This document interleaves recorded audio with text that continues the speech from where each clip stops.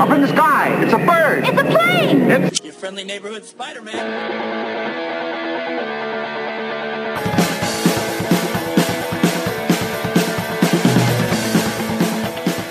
And just like that, the Watching Comics podcast is back, where we bring you the most trusted takes and opinions on the intersection of comic book entertainment hitting your screens, both big and small.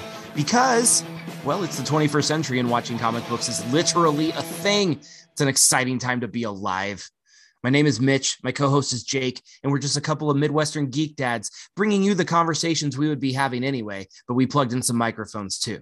So God bless the internet. This is the Watching Comics podcast. We are so happy to have you. If this is your first episode, you are in for a treat. We're glad you're here.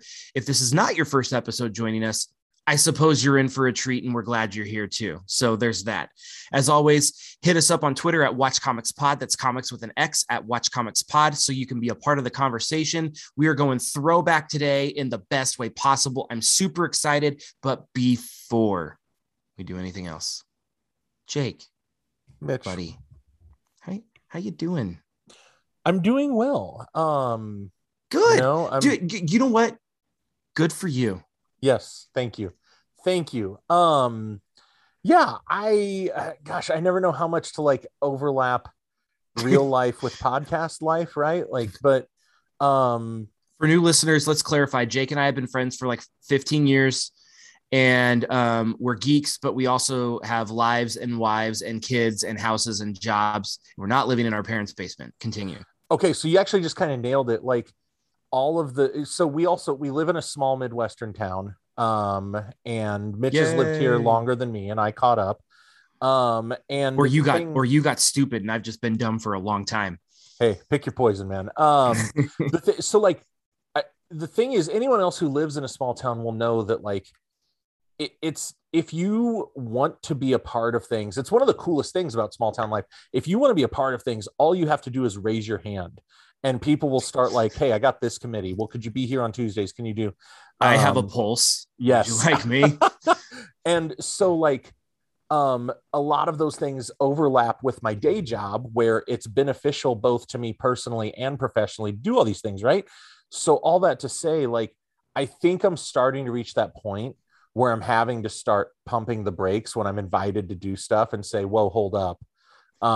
You've been around long enough that you don't feel like you have to say yes to everything now, and you can actually like instill boundaries. Well, it's not just that. I'm not sure I could say yes at this point to some other things. And fair, that's not to say like I'm as busy as you, because you are like the busiest guy I know.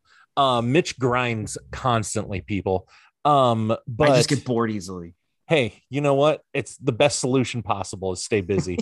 And just have kids and get a side hustle. There you go. Or 3 in your case. Yeah.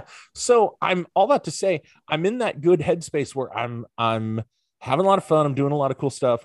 I'm busy, but that's me. And I came with a real answer this week. You know what? You were prepared. It was like 3.5 years deep into this podcast, and you were ready for the question that I've been asking at the beginning of every week. Episode. Yes. Nicely I'm starting done. to get there. Jake, yeah. I haven't said this in a while, but I mean it. You're no slouch. Yes. Oh man, shout out to anyone listening that was with us like on the first year of our podcast. You'll get that joke. That was the best compliment we got. It was. We were so young and carefree then. We were. Boy, it was a different world. It sure was, man. Pre-COVID even. Jeez, yeah. What was that? Oh, goodness gracious. I'm super, super excited for this episode for a couple of reasons. One is, if anybody's followed me online for any specific period, or like any period of time, they'll know that 90s movies are my thing. And I think I can definitively say 1999 is my favorite movie year of all time. So like this fits in my Venn diagram so nicely in the middle, even though it's not necessarily an IP driven piece, but it doesn't matter. We put a Twitter poll up a couple months ago and you listeners said that it was okay for us to do this. So we're running with it, but we're going to be dishing on one of the cultist of all the classics of all time. And it's going to be a great conversation. But before we do that, Jake, we have got to roll out the red carpet. This has been a long time coming. I'm stoked. Jake, are you stoked? Tonight's going to suck so much less than usual. I know. That's why I'm so excited. Whenever we have cool guests on, I'm like, oh, guys, we have credibility. This is great. Can I pause for 1 second? Our interns in the corner are celebrating right now because their hard work paid off. The production team. This is why people leave compliments like "you're no slouch," is because I'm completely self-deprecating with everything we do. And the thing is, you're earnest. Here's what I think. People who know me in real life. Let me let you behind the curtain one last time before we introduce our awesome guest. I oscillate wildly between massive ego and horrible self-deprecation. And I just sort of try to land somewhere in the, like, I try to hope they average each other out. It's probably why you're good in the nonprofit sector, right? Yeah. I'm both really, a lot of self-loathing and a complete and total lack of regard for the fact that I could fail. That's how I do things. Absolutely. Yeah. Mm-hmm. That's why we're friends. I digress. We have more important people than me here tonight. We do. So we are going to be talking about The Matrix, the first Matrix movie from 1999. And here to dish on it with us, we have Twitter personality extraordinaire. We have Thomas from the Movies After Work podcast. You can find them on Twitter at Movies Work. They've got a load of followers and a lot of good commentary going on there. I particularly dig them. And Movies After Work podcast, you can follow them and check them out at wherever you get your favorite pods. The Movies After Work podcast is hosted by Alex and Thomas, where they push past exhaustion from work and parenting to talk about the world of movies. And to be completely honest, I don't know if there's anything more important nor more relatable than that. Thomas, welcome to the Watching Comics podcast. I'm going to go ahead and sign out right now because there's no way I'm matching the build up you guys gave me. Oh, good. He's self-deprecating too. You guys want to talk about self-deprecating? My general opinion is I failed, but I'm not worth paying attention to, so no one will notice. Man, so we're all card-carrying members of that club. I'm super excited. Our next chapter meeting will be tomorrow night. Excellent. I have nothing going on. Fantastic. Thomas, thank you so much for joining us. You and I had been DMing on Twitter for a while, trying to figure out what in the world we wanted to collaborate on. We knew that our energies would click. We just didn't know what. Finally, we decided it's time. The Matrix, the world needs to know our definitive thoughts. And if they don't, we're going to give it to them anyway, because this is a podcast. So, so good to have you here, man. How you doing? It's fantastic to be here, guys. I'm doing good. Seem to still have a roof over my head, so I'll take it. Sweet. Yeah. Kid fell asleep, so that's a win. Kids are in bed. We chatted, Thomas and I, for like 10 minutes before you got here about like the horrific nightmare that is trying to put children to sleep. Dude, and like we shared some techniques, and it's both the most adorable and frustrating thing in the whole wide world. It's adorable when it's done. In the moment, it's definitely like, oh man, it's my rough. My favorite, and by favorite I mean not at all, is what happens when we hit that level of just like extreme exhaustion. And this happens to Jake, and sometimes it happens to me. I'm sure it happens to you, Thomas. But the latest it happened to me, I think 3 weeks ago, maybe 4 weeks ago. And Jake and I had made an appointment to record one particular night, and we were all slotted and ready to go. And I went to put one of my kids to bed, and I fell asleep on the floor in her room. And I had no concept of time. And I woke up like 40 minutes after we were supposed to start recording. And I had a text waiting for me from Jake that said, "I bet you fell asleep in your kid's room, didn't you?" So what I did is I left the laptop open next to me while I played a video game, and I did not worry about it. So don't even worry, man. I mean, that's, at a certain point, that's what you do. And yeah, I think Jim Gaffigan definitely put it best. Putting toddlers, especially, to bed it's a hostage negotiation situation where it's just you're either offering them the world or threatening to take it away. It's one or the other is happening. Death by 1,000 cuts. I feel like I'm constantly giving a small portion of myself away every night with that, and I just don't know how much more I have left, but we'll see. I remember when we were going to talk about The Matrix, but I think I'd like to pivot to just having a group therapy session on raising small children at bedtime. So if you are a listener to this podcast and you don't yet have small children, I take notes, because there's some things you need to know. Be aware, it's the most rewarding thing you will do with your life. You will earn it so many times over. It's like the end of Saving Private Ryan. Tell me I did okay. Just tell me I'm all right. For the love of God, I tried so hard. When you see a parent out with their children, watch the eyes, because as soon as the kids look away, that look of love will go away, and just the empty exhaustion will fill their eyes, if just for a moment, so that way they can Tom refuel. Cruise thing, right? You're either completely dialed in or you're dead inside. There's no in between. Yeah. I always go with it's the Ryan Gosling acting style of I'm just going to be blank, expressionless, hollow, and let everyone else can fill in the blanks for me about what emotion I'm admitting. That's so amazing. Real. Oh my goodness. Okay, so Thomas, it's clear you belong here. You are among friends. You are welcome. You're from this day henceforth known as a friend of the Watching Comics podcast. So I don't know if that gives you any sort of street cred, but we like to think it's cool. So The Matrix, 1999. Man, what a time to be alive. Jake, take me to your first exposure of this movie. Give me 30 seconds on how Jake encountered The Matrix for the first time. I was in 8th grade gym class, and a kid who was way more athletic than me ran and jumped towards the wall, kicked off of it, and screamed, "Matrix, bitches." And I said, "What's Matrix, bitches?" Straight from the streets of Kansas City is what that is. That's how I found out about The Matrix. True story. Well, we're not going to top that. I guess we'll sign off now. Thanks for listening. What I'm curious about is we're all, Thomas, I'm making some assumptions here, but I believe we're all about the same general age here. I was not legally old enough to see The Matrix when it first came out in theaters. Same. I'm curious who snuck that kid in, because I knew so many people that claimed to have seen it in the theater. Oh, that kid had an older brother. Sure. I guess I never really had the guts to sneak into an R-rated movie as a kid. Now I understand it's pretty easy. Like in hindsight, I'm like, sure, okay. You got to do what I did. I got a job at the movie theater at 14, so I was seeing R-rated movies for free for any time. Oh yeah, I remember at 16, my lunch break was go get some Burger King and then catch about 20 minutes of The Departed. We call that living your best life, is what that is. That's awesome. that was 16 for me. Thomas, you're a god among men. I mean, it's fantastic. Yeah, eat this Whopper and hear as many F words as I can. Yeah. Well, I still remember, because I like you guys, I grew up in small town, like maybe 5,000 population, in the gigantic area in the middle of nowhere. Yeah, we know that place. Yeah. I call that home.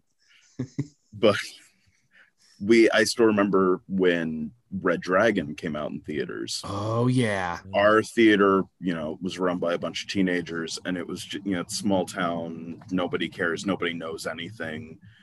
People, I had an argument in high school about why reading books was important, because everyone disagreed with me. Oh, well, I mean, we're still having that fight today. So. Yeah. But Red Dragon, though, easily the best movie ever made to feature Ralph Fiennes ripping out Philip Seymour Hoffman's tongue with his teeth. Straight up. I mean, I don't really feel like that's up for debate. That's a pretty deep list on IMDb, but well, everyone has that list on Letterboxd. It's kind of a lazy one to go with, but you have to have it. It's like the list of bad things happened to Alex Wolff's family, and you rank the two movies, Hereditary and Old. There it is. Yeah. So, Thomas, The Matrix. I'm assuming you're a fan. You said you wanted to talk about this, or did you just want to come on here and rag on it? I'm really interested to see where you land on this. Do you dig The Matrix? So here's what I discovered when I did my rewatch, is that I like this movie in spite of its stylization, not because of it.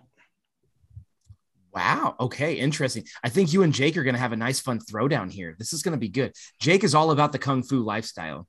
I am, but I actually, to an extent, I agree with that, because this is the movie that launched a million idiots, right? Like 5 million idiot movies came out where they're like, I don't know, slap everybody in some black leather and make them punch stuff. That worked for The Matrix. Can I ask one question, though, that's going to be very insensitive and off topic? Yeah, always. That was the other name for this podcast. Insensitive and off topic. Yeah. We were workshopping that and it didn't quite hit. Our interns were like, no. Well, the one I always think of is Underworld, right? And those the Lycans. Yeah, and there's peaks and valleys in the Underworld series. I'll admit to enjoying the first one when I was younger. I've got the first three. I dig those movies. And so like I'm not trying to necessarily trash the Underworld films, but I also do look at them as the ultimate, like, somebody saw The Matrix and said, how much of this can we lift without anybody trying to sue us? Mm-hmm. And then when they hit that line, they said, okay, fill the rest in with werewolves. Yeah, the log line was, what if Matrix but vampires? Yeah. And I just feel like, there's so many things around that time where it was like, if you want to make an action movie, everybody's got to have sunglasses on, whether they're necessary or not. They all need to be wearing some black leather. And I feel like all of those imitators diluted the style of The Matrix to where we now, at least me, I kind of scoff at it and I laugh at it. And I would say, to agree with what you're saying, Thomas, that I like it in spite of those kind of things, that I don't know that aspect of the film has aged great. And it sucks because like the aging portion of it isn't its fault. Right. It's the Matrix did the thing really well and set the trend, and then it didn't age well because there was a whole bunch of copycats after the fact that made it diluted, as you mentioned, right? Yeah. But all that to say, holy crap, do I still love this movie? Oh man, in the rewatch, and my wife is like, yeah, I remember this being cool. I'm like, no, this was my first grown-up movie. I had the VHS in my bedroom like a big boy. And I love this movie still. Absolutely love it still. Well, I would say it's not even just about a bunch of other action and sci-fi movies trying to replicate it. We had about 5 years where every single comedy had to have a parody moment of the bullet time. Yeah. You couldn't be a comedy without having that moment. Was it the first Scary Movie or Scary Movie 2? I remember it had, the first one had that call out in there. Yeah, because the scene starts great with the whole, I can see you, you're behind the couch. What? It starts out with that, and it's a great scene, and then it just devolves into Matrix parody. Even the first Shrek, which is generally a pretty timeless movie, doesn't have a lot of specific references, whereas all the sequels are very dated. I ride for Shrek, even with Fiona's floating kung fu. Yeah, it's the funny thing for me is, like, in terms of how people would look, it's very much sort of made that popular. I don't want to necessarily say it created it, because I know there's an entire world of Dark City fans that have their shotguns pre-ready to fire if anyone gives The Matrix too much credit. But there is, again, that's at movies work. At them and let them know your thoughts. Both of you go get him. Kiefer stands. But there's even hashtag Kiefer stand. And that one guy who's still waiting for Rufus Sewell to become the next big thing in Hollywood. Rufus Sewell and Steven Dorff. They're holding those tickets, man. They're doing it. Hey, if you haven't seen Dark City, it's pretty good, guys. Go check it out. Oh, yeah. You don't know what we're talking about, do a Google. It's definitely in the same. It's in the same corner as the Matrix of cult classic, right? Everyone's got their corner. It's in the same corner. Here's the thing. I want to talk about this. I want to talk about the legacy of the Matrix, and then I want to talk about what works and maybe what doesn't, because the thing that I kept thinking about with this particular movie is, one, like, God, I love the Wachowski sisters. And I feel like I am not only in good hands, I feel like I am in uniquely self-aware hands.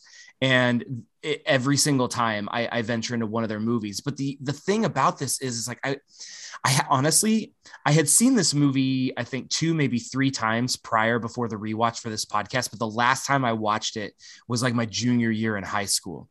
So I watched it a couple of times, like in a small window, and then just kind of lived with that lasting impression and didn't have a recent experience with it. And so diving back into it, I just kept marveling at the fact, both the good and the bad. I marveled at the fact of like, in so many different ways, this was the first one. Like, I feel like this is a movie where you look at it, you look at the time it was released, you look at the original storytelling, the directing choices the Wachowskis made, and then you look at the trends that it set in the industry, both good and bad, and everything that came after it. And I just can't. And then even what happened with some people's careers, like with what we got with Hugo Weaving and Keanu's John Wick stuff and everything. And I'm just like, this movie is such a tipping point, both in like a commentary and social impact standpoint, as well as just a career and movie making standpoint as well too. And I don't know, maybe I was just too young when this came out. I don't know if we really were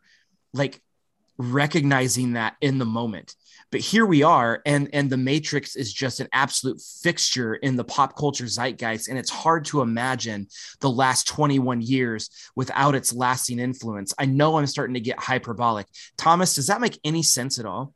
Oh, I think it makes complete sense. And I would argue it's even a bigger impact than you're probably thinking.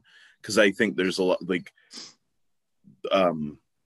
I think, as weird as this is going to sound, I don't think there's a career for Chris Nolan without this movie. Oh my gosh, I love that take. Yes, because take me to church, Thomas. Mind blown. Go. Do it. I mean, people can disagree with me, but was anybody going to see Memento in theaters outside of the reason to see Trinity in a different movie? No. Like, that's why people initially went to go see that movie, was because it had Carrie Ann Moss, it had Trinity in it.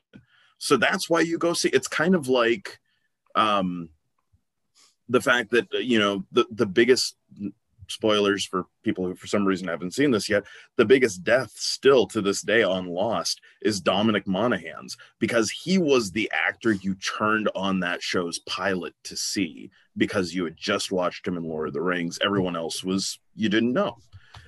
And so I think the Matrix success made people go watch Memento, gave Chris Nolan his career, and it's Spider, regardless of how people same feel energy, about Chris Nolan. a lot of similar energy overlap there in Oh, most of Nolan's biggest blockbusters and what we've got in The Matrix here. I think, dude, it was worth bringing you onto the podcast just for that soundbite. There it is. That's what I do. I do like the random out of nowhere, just the epiphany moment. Yeah. Well, I've said on this podcast before, much to the detriment of my ats, that I think Christopher Nolan is a gifted director, but an overrated director. So I'm all for anything that kind of, humbles him a little bit. See, I always say that he is a highly talented cinematographer. Totally. And that's his glass ceiling. So I'm going to go ahead and be the sheep here and say that I really like his movies. I know you said this before, Jake, and we love you anyway. But I also think, though, that, it's a volume thing now where he's done enough of them that I'm starting to see. Okay, so he's not, I wouldn't say he's a one-trick pony. I am realizing that the pony may have fewer than 10 tricks. Yes. And I think the biggest thing with Christopher Nolan is he's a coach that should have stayed at the mid-major level in basketball, right? Because his best, when he hits a home run, his movies are fantastic. The problem is, in my opinion, is his best movies are the ones that are the most grounded and the least budget big blockbustery. Right. And so it's almost like we gave him too much money and it became an issue. But I'm sitting here thinking, like, if I could just have Memento, The Prestige, and Dunkirk, I'd be happy. But those are his most contained, less than Christopher Nolan-y movies. Right. Anyway, that's a completely different topic. Yeah. Jake, lasting legacy of The Matrix, thoughts? I'm probably going to spend the whole night echoing Thomas, I think, because I also think, I don't know that you can overstate the impact of this film on pop culture. Aside from it changed just the mechanics of making an action film Gosh, it was still so good to watch. Right. And that's just it. And it looks so good. That's just it. And that's a lot of it, is that it holds up in a lot of ways. A lot of elements of it remain timeless.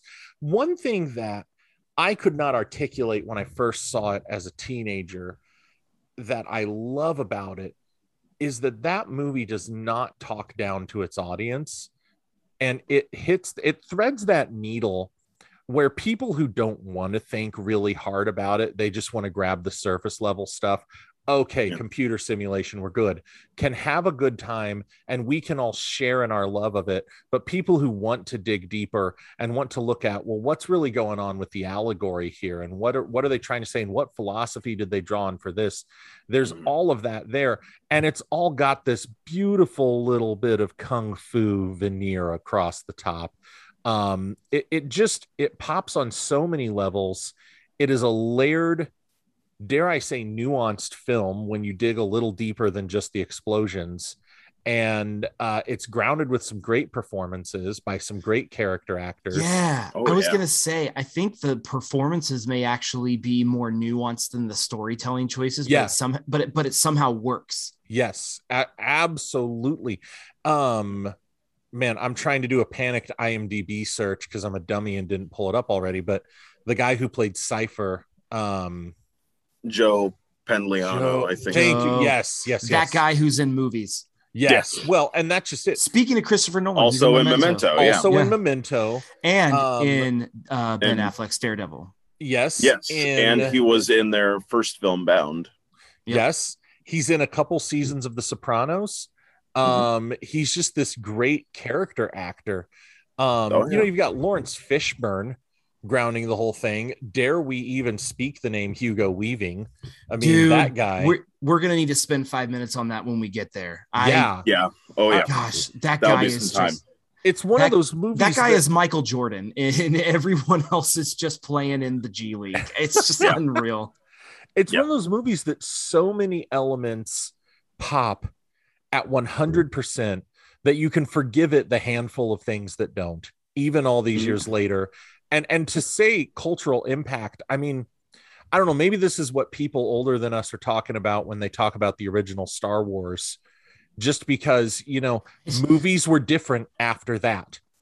And it was a really cool idea that everyone in the small nucleus of making that movie was really, really excited about, but there was no possible way anybody could realistically have predicted what would have happened. Right. It's like we're really excited about this movie. Can't believe we're actually going to get to make it. I hope a few people go to see it. And then all of a sudden it not only changes the course of Hollywood and popular culture in America, it also alters the course of the careers of everybody that touches it. Like, can you even imagine? And I'm not saying that their careers would be over, but like, what does Lawrence Fishburne, Hugo Weaving, and Keanu Reeves' careers, and the Wachowskis' careers for that matter, look like if The Matrix doesn't hit? That's like the ultimate unanswerable question, because it's like, I can't even. I think Lawrence Fishburne would have worked really hard to get Pee-wee's Playhouse back on the air, so that way he could revive Cowboy Curtis. I think that at the bare minimum, that's a reality. That was one of those moments for me as a college student where somebody showed me the picture. I'm like, oh crap, that was him. Oh crap. Yeah. Morpheus was in Pee-wee. Yeah. You want to talk about range? He's done Pee-wee, Morpheus, and then he did Othello with Kenneth Branagh. Like, yeah. Well, and he had his little, like, because he's a lot of people don't realize it. He's written a few Broadway plays. He's got theater in his blood, and he's classically trained. But he's in a couple of years before he made The Matrix, he made what to me feels like the role that got him Morpheus. He did the role in Event Horizon, where he comes in. He's just this no nonsense badass of a captain to this ship. I was watching that movie earlier this week, and I went, oh, yeah, I would have given him Morpheus off of this movie. Straight up. And I think one thing that I really appreciated about The Matrix watching it this time through is I don't think this movie is too self-serious, but it still has a lot to say. And that feels like an easy statement to capture. But then when I think about like how many movies can really pull that off, and you think that's kind of hard to do. Like, never once did I think this movie was pretentious, and never once did I feel like this was, like a prestige level treatise on anything like that.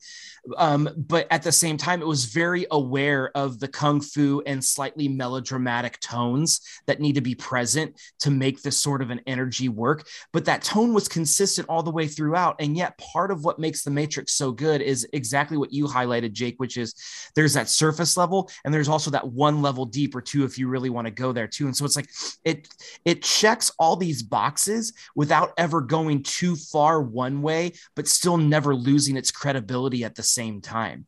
And it's a very interesting experience for something that is this fantastically shot and this much of an adrenaline ride.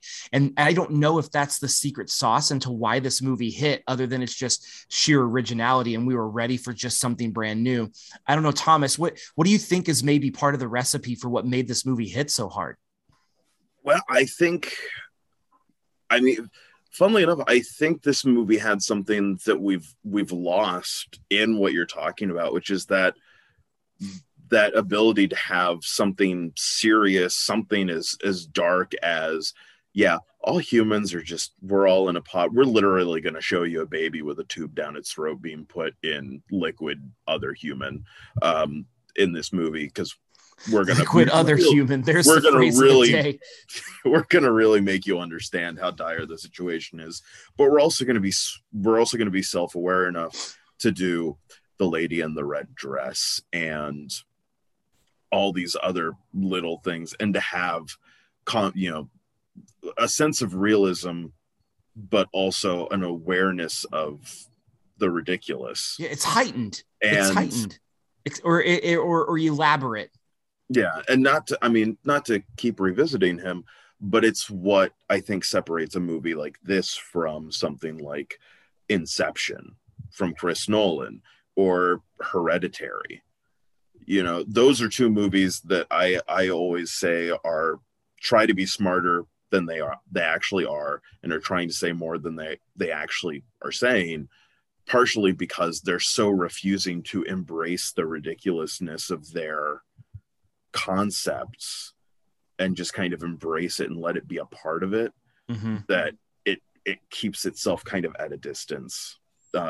Whereas this never feels like it has that. But I think it's completely self-aware, but doesn't lose its substance either. It's a great example for not just film, but especially film, obviously, on how you can take yourself seriously without taking yourself too seriously. Yeah. And I feel like that's a tough needle to thread, but it's one of the great strengths of this thing is it doesn't, and I love the quippiness of the Marvel films. I know it's wearing thin for other people. I enjoy it still, but at the same time, it doesn't need to resort to that. There doesn't have to be a laugh a minute to make sure we're winking at the camera, and sure, the world might blow up, but we're all having fun with it, and it doesn't feel the need to do that. But it never feels pretentious, like you guys are saying. I think you're nailing it with this discussion. I went to film school. I got to do some like stage combat training, which was a lot of fun. So it's changed how I watch action movies to a certain extent. And it's funny going from watching like something like Drunken Master with Jackie Chan and watching it and just thinking, yeah, I think everyone's really getting hit when they're hitting each other. Or what you have these days with your John Wicks, your Jason Bournes, those kinds of things, where it's all about this like fast fluidness. And then you get to this movie where it's make a move, take a moment, make another move, let's take a moment. And there's a very much like each like move, pause sort of feel to it. Yeah, it's biomechanics. Yeah. Which does have a certain level of appropriateness to the world that we're living in. But it definitely also feels like, while I hate to give white people credit for something.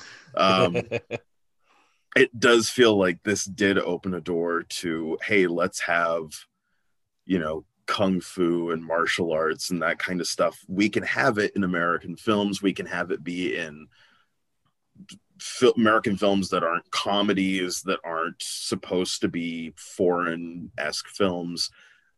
And so as a result, we can move on to having Jason Bournes, John Wicks, Atomic Blonde, all of this stuff that we have now, this treasure trove of hand-to-hand action that we get now in film.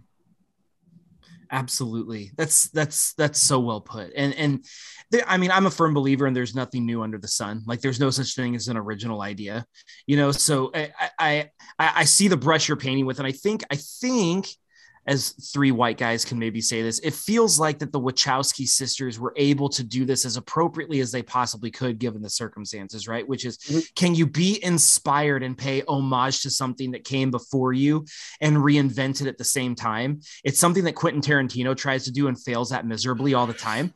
And so it's kind of refreshing to see that, like, it's not them trying to take ownership of something. It's them appreciating something that is a beautiful art form and saying, this can be more accessible if you guys just give it a chance.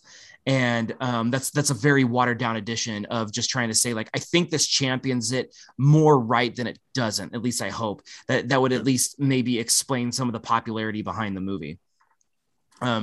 So let's talk about what we like about this movie. Let's each of us take at least like one big takeaway from this movie that is just still absolutely top drawer.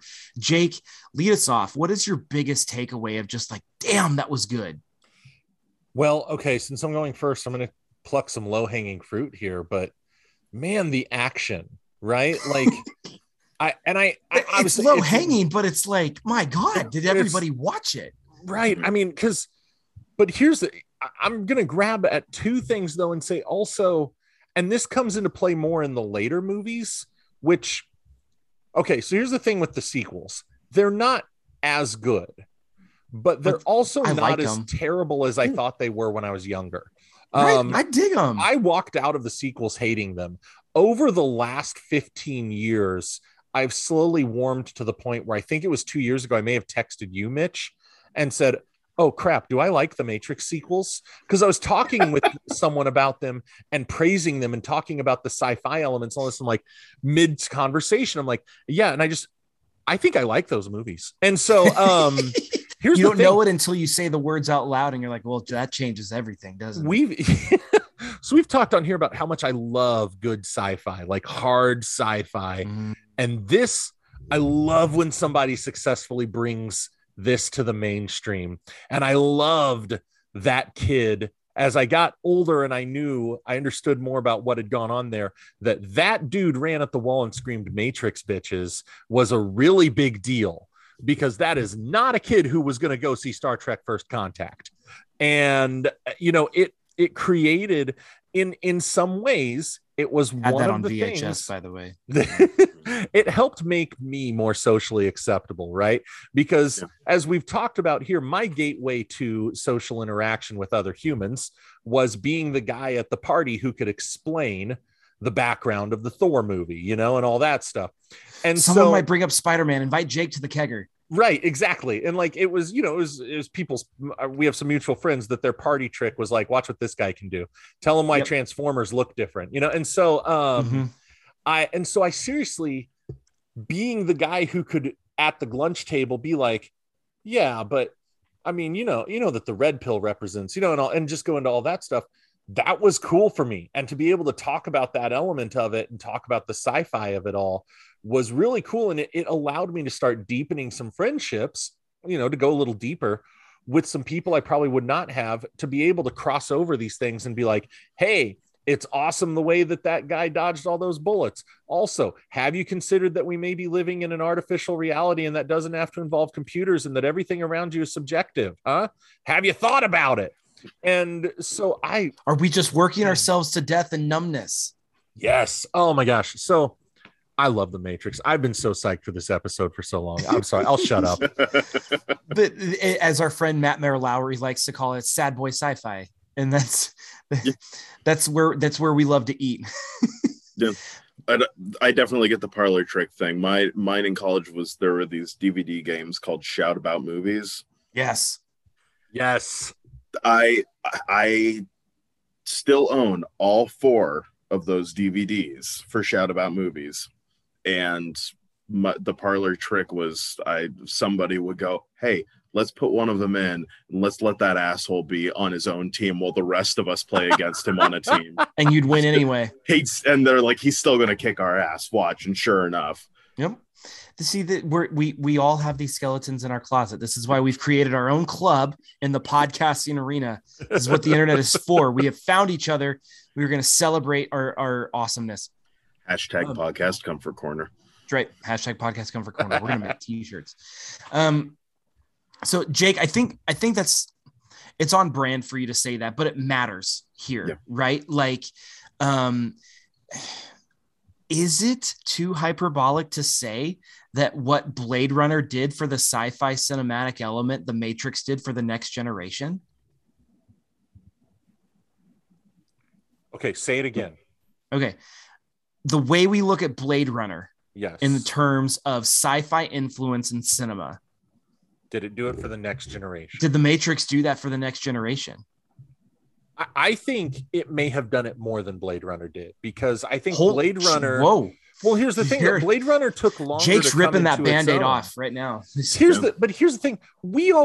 I have this issue with Blade Runner. Not that it's not good, but my issue with it is that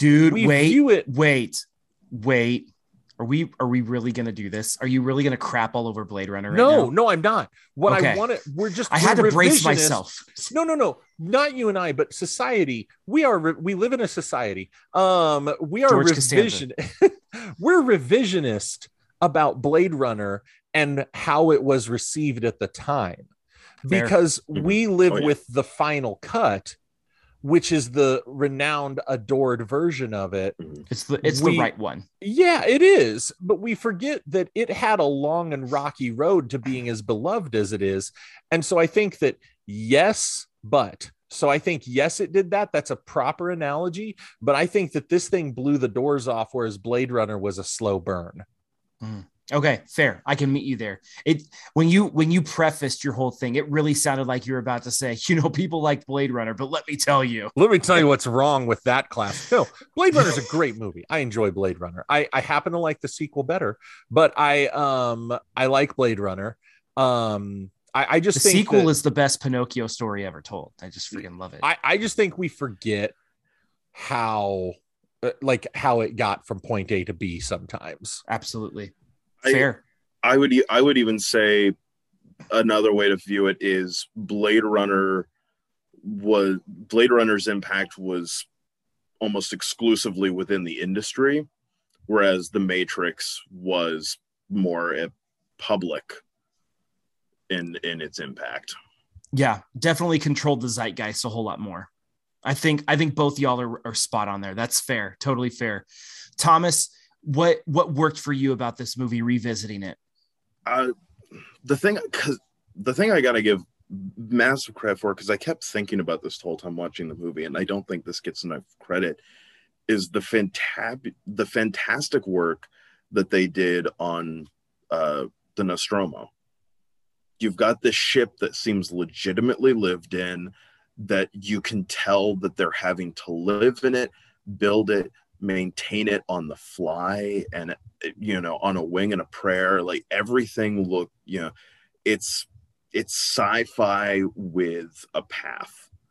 You can see in a certain way how we get from where you're sitting in 1999 to that point of why they have things set up on the ship the way they do, why they would have everything be the way it is. You can kind of gauge call me crazy, but I kind of feel like all of those pipes are probably like cooling and stuff like that.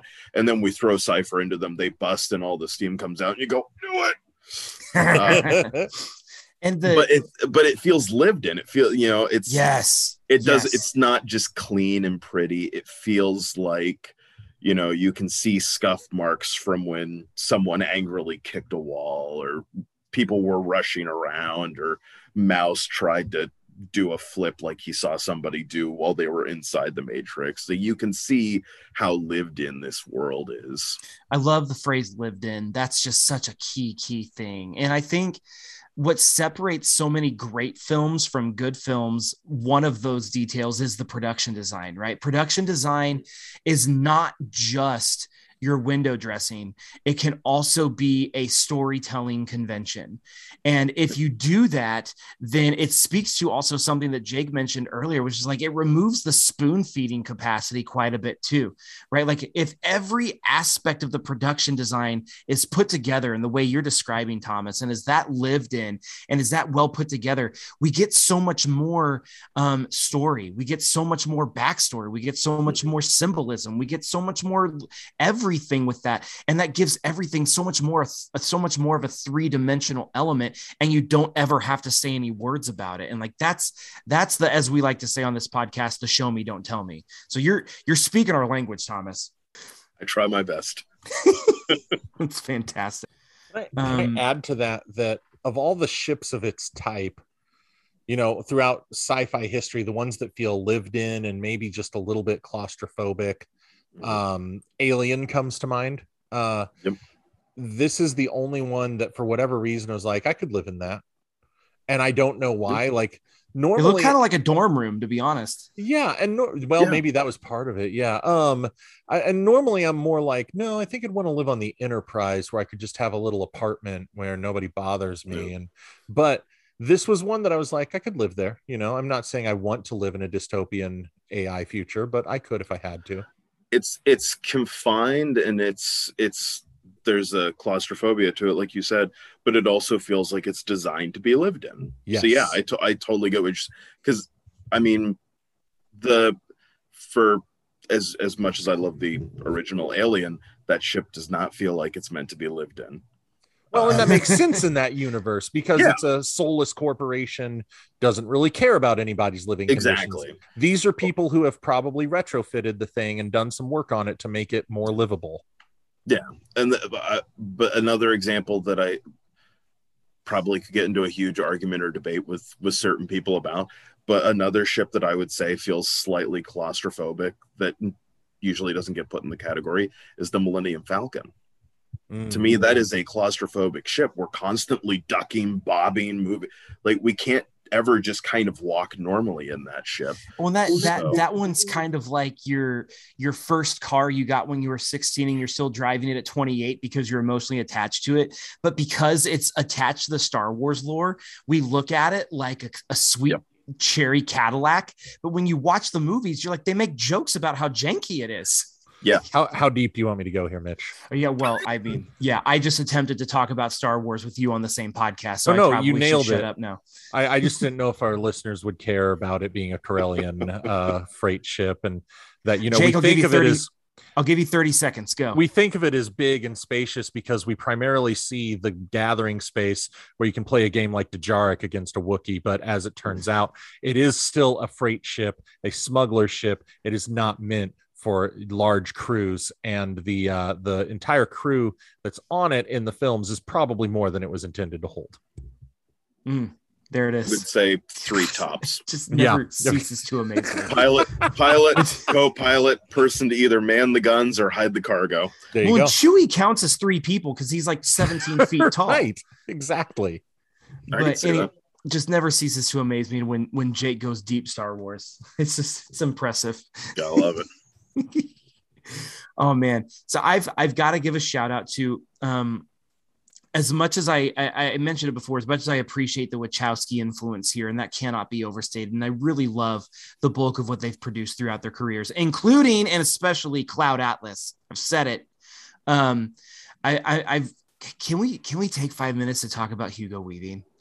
It's just like you can take as many minutes as you want to talk about Hugo. Okay, like I don't think there's a bad performance in this movie, which even more so, I think, is a testament to just like we're talking Hugo's bet. This is Barry Bonds, the year he broke the home run record, what Hugo's doing in this movie, right? Where it's like, he's in a field of professionals and it's really hard to get there. But what he's doing is so far superior to everybody else. Like he enters the screen with this like slithery, but subtle energy.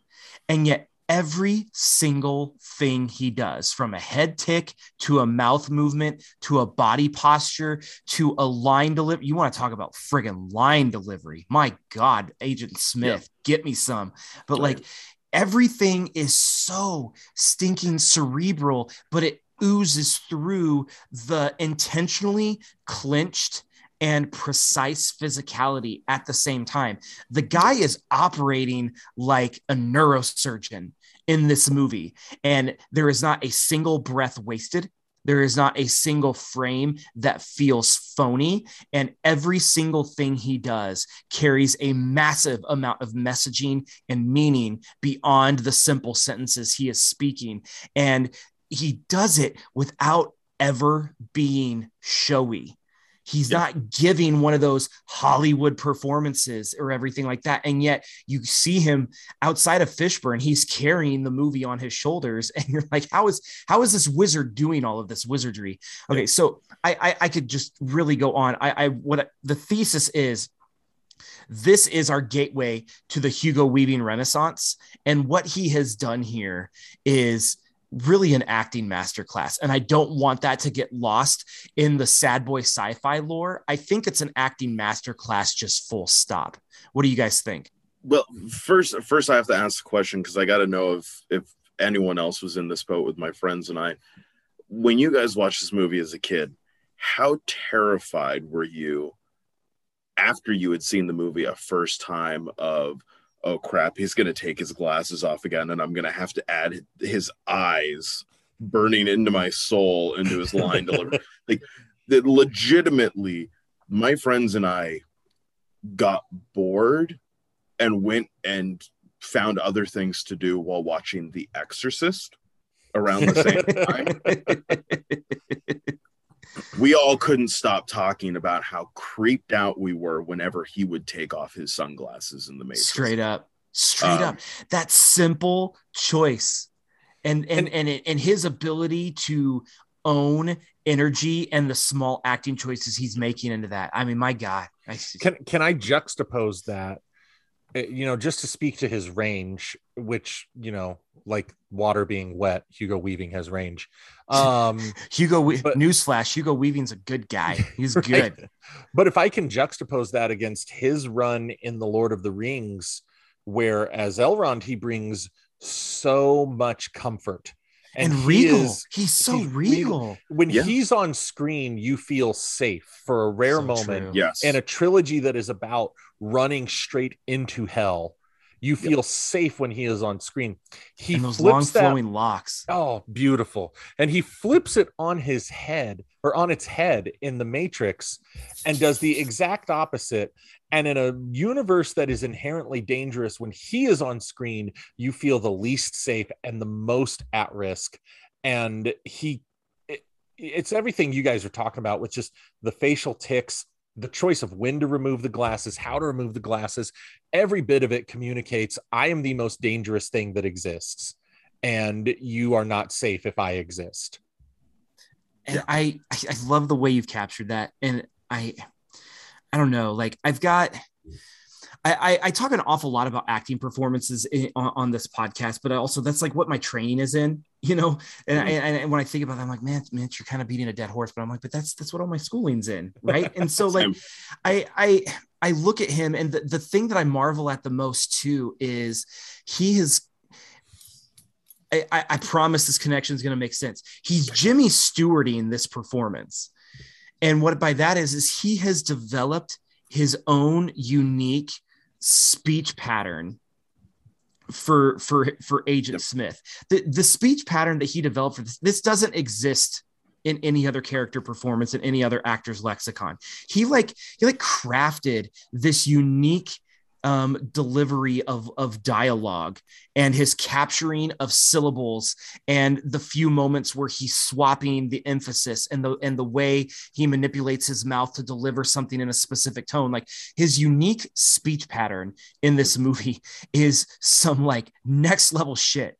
And like that's what Jimmy Stewart built his career on, was doing something not in that same timbre, but basically saying, I'm going to take a character and I'm going to give him way more life by just saying, I'm going to make a choice with the speech. And he did that here. And it didn't feel campy at all. And that is, y'all, that is so hard to do. Like I can't even. Yeah. Oh yeah. I mean, want to take slight detour on the off ramp just to go back to just the glory of his Lord of the Ring performance. Yes, do it. Just in the fact of sitting there trying to put yourself into the shoes of Liv Tyler going, man, do as Hugo Weaving tells you, be with Vigo. That is, it should be an easy choice to Vigo, but Hugo makes it a little bit harder to pick. She's caught in the middle. Yeah. But no, to get back to things, I think it even, in terms of the range, I think it even goes bigger than you had it. Because, we always, for anyone who wasn't alive or old enough at the time to know about it, we always hear about people going, I don't want Mr. Mom as my Batman when Michael Keaton was announced. That was totally a thing. People wigged out over Keaton being cast as Batman, which seems so weird now. Yeah, we literally care more about him than the Flash in a Flash movie now. Mm-hmm. Which, to be honest, I do. Good reason. But even more so than that, literally, we've got this guy playing one of the scariest villains in sci-fi history. And at that time period, it was, man, I want to see more stuff he's done. What's something else he's done?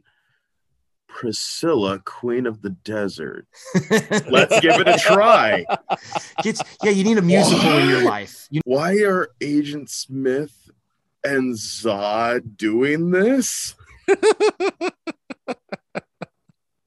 Oh, such a good I've never take. framed it that way, and that's excellent. It's the only way to think about it now, really. Oh man, the Matrix is just, it's such a fascinating thing to break apart. And obviously the fourth one is coming later this year. And so this is kind of a timely thing, but I don't want to say I was surprised, but I was just maybe relieved and delighted to see how much of it still held up all this time. Cause does this movie have a reputation, and it's hard to uphold that, but it's done really well. Jake, as we kind of try to tie a bow on all of this stuff, what is your lasting impression of The Matrix? I think that it transcends the normal categories. It transcends genre. It transcends its era. It's a timeless film in that you can put it on, immediately know when it was made within 10 minutes, and also still enjoy it as much as, if not more, than you did back then. Oh yeah. It's a transcendent film, I guess, is what I would land on. It perfectly blends multiple genres through clever writing, beautiful choreography, and just superbly nuanced performances. And all of that is just my 35-year-old way of saying what that kid said in 8th grade. It's Matrix, bitches. This movie is so good. We've come full circle. But everything you said is spot on. Absolutely spot on, Jake, as usual. Thomas, take us home. Where are you? You're fond of this movie. Where does this movie sit on you in the pantheon of movies that you've lived with for this long, that you have an affinity for? What is the legacy for it? Like how do you encounter this movie as you've lived with it for this long? I mean, this, I think for anyone who saw it, especially as a kid, this is a trend-setting film for how we pursued film from this point on. I mean, you get, like, I work with a bunch of 20-somethings who are like, I never got into those movies. Of course you didn't. you got into this world after all the parodies and ripoffs happened. So of course you've never been into this, but they entered through Jupiter Ascending. That sigh said enough. Don't even have me start doing my Eddie Redmayne impression. I have thoughts on Eddie Redmayne. That's all I will do for the rest of this, just as punishment for bringing up that movie. But I mean, for those of us that were, kids watching this, beyond the fact that for many, this was their first adult R-rated movie. This was it was action. It was, guns. It was, there were consequences to everything that was happening in a way that you never saw in, like, your parents showed you Star Wars and it was so cool. And now you're watching this other sci-fi movie, but it's computers like what you're into, but your parents aren't. And there are consequences on a much bigger scale than in the Star Wars movies. So it's, it's funny to think of it in terms of the impact it's had, because now we look at the movie and it seems repetitious. Mm-hmm. But when you remember seeing it when you were a kid, it's like watching something it's that Star Destroyer making that slow crawl. It's that part of the road signs that you have for film, even if you're not somebody who's addicted to film movies like we are, even if you're someone who just casually watches, even if you're somebody who wouldn't watch movies unless you didn't have a streaming service on your smart TV that you could just hit play on. Even for those people, it still lives right in there. And I think that, as much as what I was just doing was a bunch of rambling, I think it's as simple as that. Yeah, I think you're right on. And it's seminal. Like, it's carved its way into the canon, into the lexicon. Like, it's one of those movies that has done that. And the lasting legacy is kind of undisputed there. You can't really argue against that. That is it. That is our thoughts on The Matrix. Good news, the movie happened and it's still around and we had thoughts. There's your podcast. But thank you so much, listeners, for jumping on board with this. Clearly, The Matrix still has legs. We're stoked for the fourth one. There's so much to talk about. So we need to hear from you. Hit us up on Twitter. We are at Watch Comics Pod. That's comics with an X. Watch Comics Pod. Hit us up with your Matrix takes. We've got to hear them. We want to engage with you. That's what we're doing on the internet. It's going to be a blast. And massive, huge thank you so much, Thomas, from Movies at Work podcast, for joining us. Thomas, you are the real deal. You are one of the good ones. You are a friend of the podcast from this day forward. Thank you. You want to go ahead and give a shout out to your stuff and tell everybody where they can find you? Again, guys, you can find the show Movies After Work. You can find us on Twitter at MoviesWork, or you can find us for listening to the podcast. You can find us pretty much wherever you listen to these guys, Google Podcast, Apple, Spotify, the Podchaser, any of those things. Sweet. Thank you so much, Thomas. It's been fantastic. Thanks. And of course, to all of you listeners, you're the best. Thank you so much. If you dug this episode, give us a rate and review. And if you dug this show, give us a rate and review. It's just a really nice thing to do. It helps other people find us along the way. It's a great way to pay it forward. And if you do so, we promise to give you a lifetime supply of free high fives. Who can say no to that deal? Shout out to the Geek Dad Podcast Network. It is a wonderful place to call home. We will be coming at you next week with some more awesome stuff. We'll talk to you then.